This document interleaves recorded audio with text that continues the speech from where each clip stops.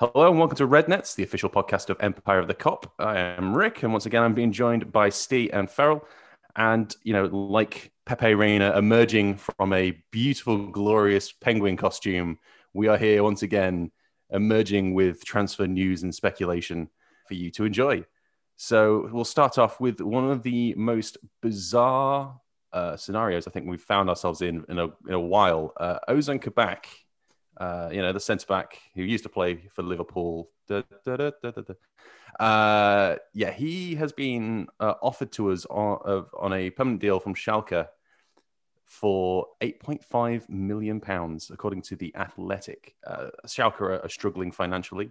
So that's obviously one of the reasons why they want to get any high-profile assets off the books, just to sort of level the debt. But the weird thing is Liverpool have declined the offer, which for £8.5 million is, it's bizarre that we'd say no to something that low in price. Farrell, we'll start with you. What do you make of this? Like, it's a bit odd, right? I think it's definitely, from my perspective, quite odd. I think when I don't know if I'm just being greedy on the matter, but the first sort of three things that ran through my head were either, Klopp didn't see enough there to justify keeping him, or, simply the case that we have enough centre-backs, or even more worrying, our finances are so tight to the point where we literally can't afford even £8 million on a player without further outgoings. Obviously, since then, I believe The Athletic have produced a piece explaining that it is due to Klopp's perception that we are well stocked enough in that department to carry on for the next season. Obviously, in light of the prior season, I'm a bit concerned about that, even beyond the signing of Konate, especially I think for $8 million. I'm not sure you could possibly get a better alternative backup centre-back. Yeah, you raise a good point about maybe Klopp just didn't see enough in him, but at the same time, we were forced into playing him quite a lot during the sort of back half of the season until he unfortunately got injured, like pretty much everyone else in that position. But Steve, do you think that's the case? Do you think Klopp hasn't seen enough in him to warrant it, or do you think it's purely a financial issue that we've just gone, nah, that's it, sorry? You've had your time. Thanks, but no thanks. I think Konate plays a big role in it, to be honest. I think as soon as Konate was signed, it was over for Kabak at Liverpool. And I quite liked Kabak, to be honest. I thought he was impressive, especially at his age, adapting to a new country during the pandemic. I thought he'd done a really good job. Came in with a lot of stress. Like the likes of the Phillips and Williams, when they came in, they were quite impressive. Obviously, Kabak's not far away from them in terms of age. I don't know whether Football Manager has changed my perception on these kinds of things, but I feel like obviously Liverpool, I'm sort of talking from like a business point of view now instead of like talking like a fan. Surely signing a player of his quality for £8.5 million just makes sense. Even if you've got no intention of playing him, look at Ben Davies, we spent money on him and he's not been played.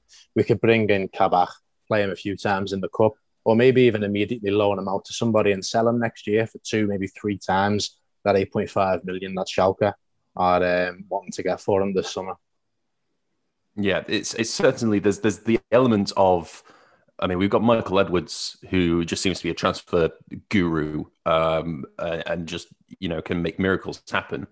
So having someone that cheap that you could potentially flip. We don't know in what state Van Dijk, Gomez or Matip are going to come back in next season.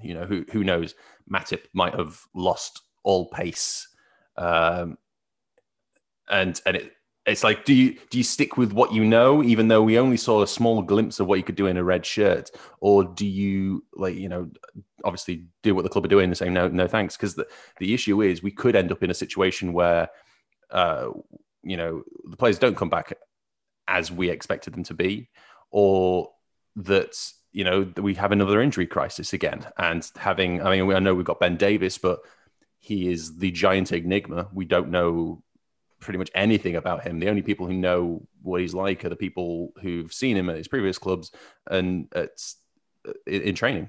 Like, that's obviously Klopp has been holding him back for some reason. There was a small injury at the end of the season. It's such a mystery. And sometimes it's better the devil you know rather than just just going off and hoping and praying that we'd have an injury-free season again.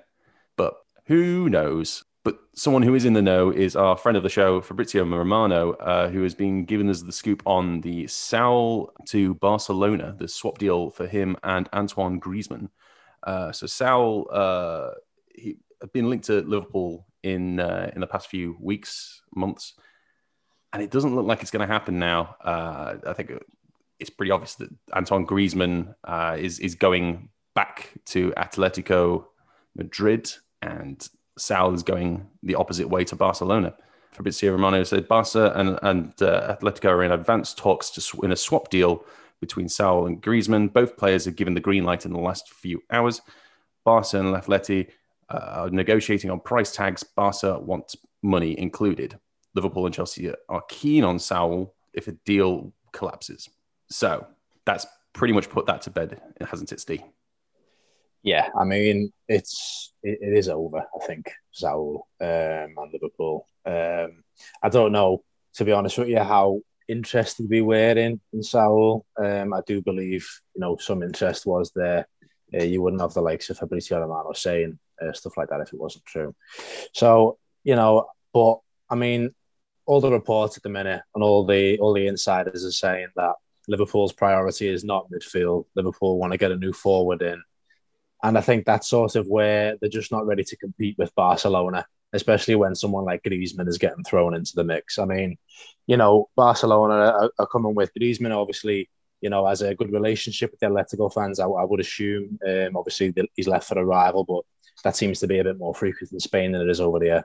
And what are we going to do in terms of a swap deal? Obviously, swap deals are quite rare, so it might not be a direct swap deal, but what are we going to do? Offer Shaqiri or Origi?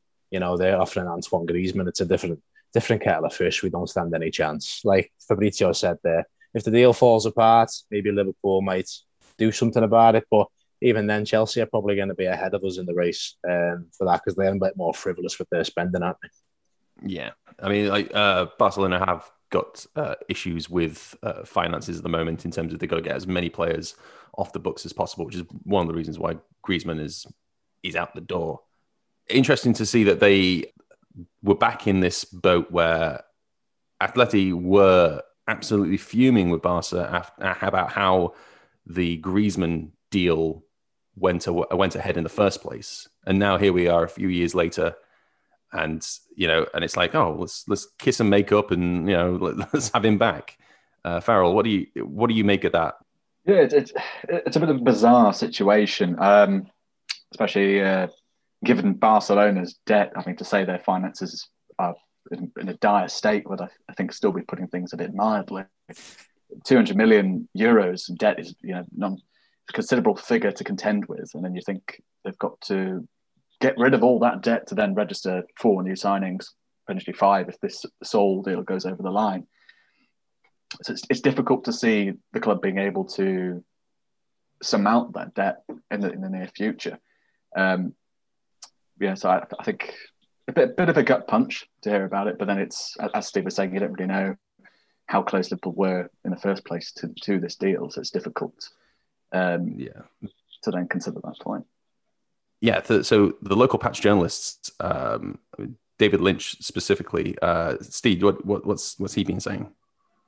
Yeah, so a report by David Lynch in the Liverpool Echo said that links between the two clubs are nonsense, which... I wouldn't surprise. It wouldn't be a big surprise if that was the line from the club. There's certainly been times in the past where the local journalists have rejected transfer rumours. You've got to look at when Thiago was coming to Liverpool. It was the likes of Fabrizio Romano and journalists in South America that were talking about it, whereas the local journalists were saying, no, he doesn't fit the profile. The club's saying it's not going ahead. So it wouldn't surprise me if that is the line from the club. But with the talk of, Fabrizio Romano coming out and saying that Liverpool are actually interested, I do think something was there. Yeah, it's a lot of smoke for there to have been no fire, I think is what the big takeaway from this saga. But it doesn't look like it's going to happen unless, there's a Hail Mary throw at the very end. But something that does look like a possibility is Marko Grujic going to Sassuolo. Is it Sassuolo? I can't. Me butchering team names, player names, manager names, everyone's names is a common occurrence on this show. Fabrizio Romano, that guy again, he's come out and said that Liverpool have been asked for Marko Grujic as a potential new signing to replace Locatelli, who's leaving the club this summer. So, I mean, I think I was there in person for when Marko Grujic's Liverpool career peaked, which is a pre-season friendly against Barcelona with that goal. And I don't think it's really gone anywhere ever since. He's only had a few sort of cameo appearances sprinkled here and there within the seasons, and he's played the odd cup game, and then he's gone on loan here, there, and everywhere. Steve, it's a bit of a disappointment, right? Yeah, it's a shame because obviously Grujic is the first signing Klopp made at Liverpool, and with what people were expecting of him, he came over quite a big reputation for a teenager, and obviously now he's 25 years of age. He spent his time at Liverpool. He's been out on loan at Cardiff, Hertha Berlin, and obviously his last loan at Porto was quite successful. So yeah, to see him linked with Sassuolo in Italy is a bit of a surprise. I suppose not too much when you think that Locatelli is going to be leaving. There might not be many better targets that they could go for. The biggest shock for me is that there is talk of Sassuolo actually placing a bid for Grujic. Usually, Serie A clubs like to get players in on loan, or they try and do like 2-year loan deals with an option to buy, and then they just get somebody else in on a cheap, or someone from the academy will come through. But yeah, it will be disappointing if Grujic does go. But I think it's been a couple of years now where it's looked like fairly obvious that he is going to move on from the club. And, it wouldn't surprise me if he goes on, becomes a success somewhere else, whether that be Sassuolo or in Portugal or Germany, wherever he ends up. Yeah, he gives me big sort of like Luis Alberto vibes in the fact like Luis Alberto sort of left the club and then went on to sort of become this quite big figurehead. Lazio, Farrell. I mean, like Klopp went to bat when Grujic first joined the club. If I remember right, he went in front of an FA panel to try and get a work permit. I might be completely butchering that. That rings a bell. But that's sort of like after all of that, and then for it to just sort of him just becoming a squad player that's just gone out on loan. Could it have gone any other way, or was this just something that was destined to happen? Or was he ever going to fit the bill? I think, as Steve's already mentioned, he obviously came over to Liverpool very highly rated from Red Star Belgrade. You do have to worry, though, after multiple loan spells, when it will ever work out for the player. And you're looking at his age as well. It's looking very unlikely that despite having joined the pre-season training camp in Austria, that he can revitalise his Liverpool career at this late stage. It's always a shame. It was a shame when Luis Alberto left. Obviously, brilliant to see him making a success of himself elsewhere. But it's just one of those where too much time has passed. The player himself will be looking for first-team opportunities, and I don't think he's going to get that at Liverpool. But the Sassuolo links are certainly interesting. Good news potentially for Liverpool, given that Porto are also considered front runners themselves for Grujic's signature. So hopefully that could potentially incite a bidding war, which would boost its price. We do need to watch Porto's situation though, because I believe they need to buy themselves. So it'd be an interesting one to watch. So someone else in the squad that has gone out on loan recently and come back and has been a very successful loan by pretty much everyone's standards is Harvey Elliott. He's obviously come back to the club and he's been given this brand new 5-year contract.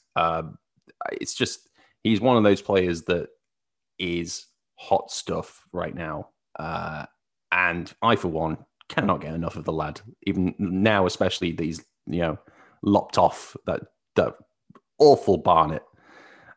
Steve, what do you think will be Harvey Elliott's role in the coming season? Do you think it'll be another loan? Do you think it's going to be sticking in the team? How do you see this going forward? I think he's a cup player for Liverpool next season. I think he might get a couple of games in the Premier League if he, shines in the cup, which I'm sure he will do, because he'll come up against championship opposition, which obviously he shone against last season. So with better players around him, he can only do better than what he did last season, which is good enough to be playing for Liverpool in the domestic cups. Now, obviously, it depends how long Liverpool stay in the cups. If we're out of both the FA and League Cup by January, we could look to loan him out again, I think. But I think a lot of it might depend on what Xherdan Shaqiri gets up to this summer. He's a left-footed right winger, same as Elliott. And out of the two of them, who would you rather bring off the bench at the minute? It's probably Shaqiri. So you've got to, but Klopp is one of those managers that likes to plan for the future, and he might just give Elliott a chance to prove himself ahead of Shaqiri. But yeah, I do think Shaqiri is going to dictate what might happen this season for Harvey Elliott. But obviously, there are some teams in Serie A that are looking at Shaqiri. So it's still unclear what's going to happen with him. So yeah, I do think he's going to have a big role to play in Elliott's forthcoming season. Yeah, Shaqiri is definitely the player that you want to bring off the bench in terms of experience. Having that sort of raw potential and players not knowing like what to do with, as a sort of wild card option, Elliott, might be someone to go to. He just absolutely tore it up last season at Blackburn, like watching some of those games and just not seeing how defenders just didn't know how to deal with him at times was, phenomenal to watch. But Farrell, it just seems as though we could end up in a sticky situation where he just sort of we end up using him in the cup run, and then like we seem to do every season, we get like 2 or 3 games in, and then we get a big top 4 club. Like we don't get a City like load of fixtures where we're playing like bottom of the table opposition or League 2 opposition. We always seem to like get to like the second round. It's like Arsenal, Spurs, and those are the teams that just never the cup run is their sort of like bread and butter, because let's face it, they're not going to end up at the top end of the table anytime soon. If that happens again, which you hope it doesn't, but it could happen again, that's definitely going to restrict the number of appearances that Harvey's going to have, as well as battling Shaqiri for, like Steve's been saying. I think I wouldn't say I'm so much concerned. I think I'd agree that the vast majority of Elliott's appearances next term will most likely be in the cup competitions. Though I wouldn't be surprised either to see him get a few minutes in the league, to be honest, if I'm being completely honest. If you look at Trent Alexander-Arnold's first sort of senior season, he only registered, I think it was 12 appearances across all competitions. So it's not necessarily the end of the world, or for him or for his sort of Liverpool career, if he only happens to register a few appearances in the cups, a handful in the league. As long as he does sort of hit that sort of area of like over 10, 12 sort of appearances across all competitions, I think we can still be sort of comfortably hopeful about his future at Liverpool. And I think he's certainly proven, as you say, off the back of that championship spell, that his level is beyond the championship. So I think if we were even to consider him for a loan, I wouldn't even consider any loan offers from the championship. It'd be from the Premier League or another top flight league. I also have worries about this last season. Was supposed to be Curtis's big breakout season. It was billed as, this is the season where Jones, he gets all of his appearances. He's sort of made his way into the squad. Let's see him. And it didn't really, he got quite a few, but it wasn't like what we all sort of expected would happen. It was far more cameo appearances here and there at the end of matches. And so I'm just, again, I really, really rate the lad. He's, one of those sparkling gems when it comes to youth football. And I want to see him do well, but I just, this team has a reputation of, we like you said, we bring in Trent at a young age, but as of late, there hasn't really been, as the squad has been more and more successful, there's been less and less opportunities for those youth players to break in. Fingers crossed that doesn't happen this season, let's hope that there's a little bit more rotation, especially after the last season when we've had the fixture schedule has been pretty compact.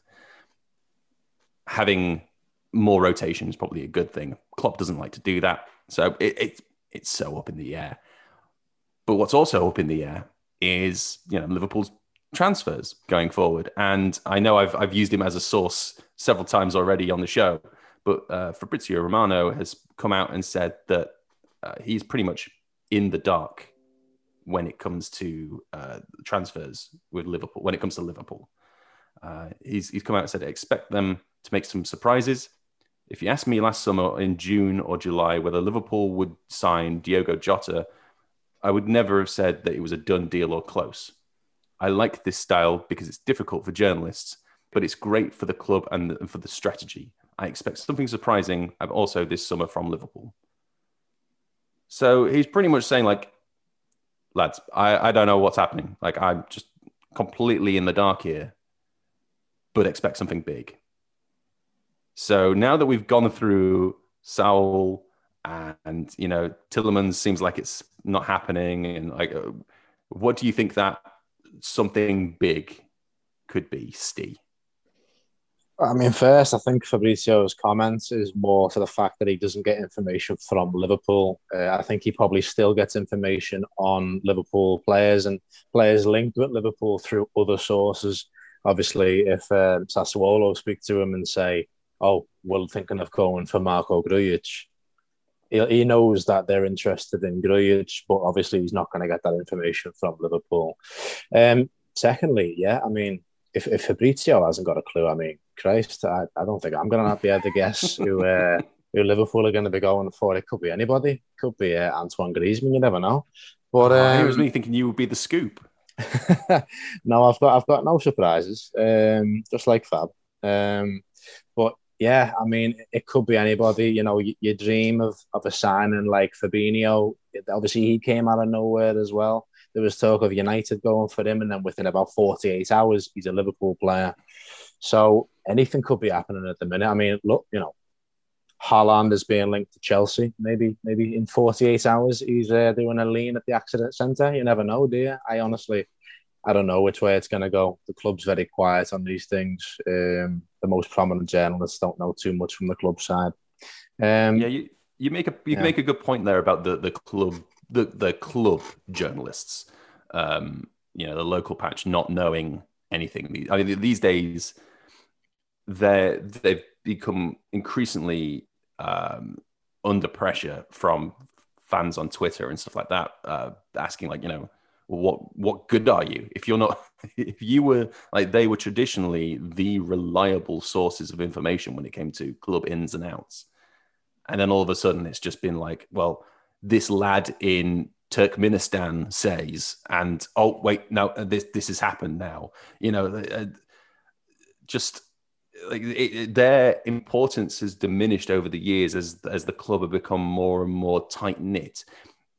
Do you see this strategy, which seems to be paying off for them, Farrell? Do you think this strategy will become more of a widespread thing? Do you think the world of transfer rumors and speculation is going to go away? Are we going to be out of a job? Pretty much. Like the longer this goes on, and the more clubs go, they're actually getting away with quite a lot of shady deals that appear from nowhere, and that's working for them. Do you think more clubs will adopt this strategy? Is what I'm saying. Very Fort Knox over at Liverpool now. As you both mentioned, it's certainly made our jobs a bit harder. But then it's kind of you want the club to be in a position where they're able to conduct their transfer business securely. You don't want this sort of situation where United go, oh, we'd like this player, then we jump in 48 hours. Obviously, that worked very well for us. Didn't work out so well for United. In terms of it spreading beyond Liverpool's borders, I think that will become an increasing reality for the top the European heavyweights over time. Obviously, Liverpool have the benefit of being a very efficiently well-run organisation from top to bottom, and a lot of that is courtesy of our owners and sort of the key men implemented throughout the organisation. So it will be an eventuality that we will start to realise throughout Europe in due course. But I think, as Steer certainly pointed to, I think there are always going to be a few clubs where they will be perhaps a bit looser with their tongue, so to speak. Mm. I mean, we've used Man United as an example, so I'll keep using them as an example. The whole Sancho saga and how that seems to have gone on for a good 2 years at this point, 3. Like it just seems like it's this ever going. I mean, they've agreed terms, but he's still not technically a Man United player. If that was Liverpool and the way Liverpool would dealing with things, I don't think I could cope having that sort of like constant like, oh, it's this rumor again. On saying that, I'm a massive hypocrite because, you know, I want Mbappe 2022 to happen. So, you know, like that's the deal that's just not going to happen. But it just keeps rearing its head, and I'm going to keep on fighting for it as long as it's a possibility. But Steve, do you prefer these kind of like, oh, okay, I guess we signed this player now, gotta go research him and like, you know, watch all the YouTube compilations, or do you prefer these like long drawn out transfers? I think there's two ways to look at these kinds of rumors that go around. Obviously, you've got even the likes of Simicast when we were going after him. There was some fellow in Greece coming forward and saying, "Oh, Olympiacos have confirmed to me that Liverpool are interested in Simicast," and I think there's room for both of those kinds of things. Especially with like I don't want to be patronising to the likes of Olympiacos and Sassuolo, who we've mentioned, but I feel like these clubs might benefit from these headlines. Especially in Sassuolo's position, that they're looking at a Liverpool player. It might just say to their fans, "Look, we're being ambitious." You know what I mean? It's a way of like speaking to their fans. We're losing Locatelli, but we're looking at a Liverpool player. All right, it's great, but it's still a Liverpool player nonetheless. And I think there is room for both types of rumours. I think the local journalists, like we mentioned before, that they've become less about the flimsy rumours and they focus more on the concrete stuff. So like a few years ago, obviously you'd look at the news and then you'd go, okay, right, now I'll wait for the BBC or I'll wait for the Guardian or I'll wait for Sky Sports to come out and say that. And I think those local journalists are now becoming that because the rumours never feel solid. Even if it's the likes of Fabrizio Romano and Christian Falk that's saying it, it never seems solid. But then all at the same time, when you get James Pearce, you get Mel Reddy and Neil Jones, they all at the same time go, Liverpool have made a bid for Thiago. You can sit there and go, right, it's happened now. It is actually real. And I think that's sort of the room, the two types of rumours that go around. And I think there is actually a place for both of those. And I do enjoy them both. Obviously, it's frustrating when you find out someone has purely lied, about a transfer rumour. None come to mind at the minute, but, there's definitely some out there where Liverpool have been linked with X, Y, or Z. I think I remember quite a few years ago, there was rumours about Frank Ribery, which was completely fabricated. But that got me excited for no reason. Those are frustrating, but I think there is room for both. You didn't get a shirt with his name on the back, right? You didn't get Ribery in a red shirt. Thankfully not, no. Those are always my favorite, like, people on Twitter when they post photos of like they've gone to the game and there's someone wearing a Ribery shirt, like a Liverpool Ribery shirt. Like, oh, I'm a big fan of Liverpool, but I'm also a big fan of Ribery. So I just combine the two. No, that's not how this works. Just why? But Farrell, what's your preference on the whole situation? I think it's sort of a similar position to Steve, really. I sit quite neatly within both camps. I like a long drawn sort of transfer room. Even though we're sort of fully aware that the likelihood is that Kylian Mbappe will never be a Liverpool player. There's always the what if, the possibility. And until that, as you say, until it is completely ruled out, there's always going to be that sort of discussion around it. But then, it's nice also, as we were saying, to see the club move out of nowhere and bring in these kind of players like the Jotas, your Fabinhos of the world, just completely out of nowhere without any sort of hint of speculation. In terms of our role, sort of as journalists, I think there's always going to be room for discussing those rumours. There's always going to be room for talking with sources from clubs and that sort of thing. But I could also see a lot of it sort of moving towards more sort of statistics based journalism. There was a gent at the Athletic whose name I'm completely spacing out on, who not predicted, but sort of was discussing sort of potential Liverpool targets a year ago. And I think Diogo Jota and Tsimikas were two of the names that popped up out of a handful of potential options. So it will be more sort of moving towards, still considering sources, still considering what sort of you hear through the feedback loop, but also sort of going, okay, this is the style of player, the side, this is the manager, what kind of players fit within that sort of system. And it will move more towards sort of deep dive into what players best fit within that system. Sam Maguire, who's a friend of the show, he also does a lot of those analytical, sort of, these players would fit in this style, and this is, if you're going to get a replacement for this player, it's probably best to get one of these. But I think that is definitely the way that the world of sports is going analytical. I think you make a great point there, that's probably the route that most journalists are going to, basically taking what you've both said, that being that stamp of approval of, okay, this is definitely happening.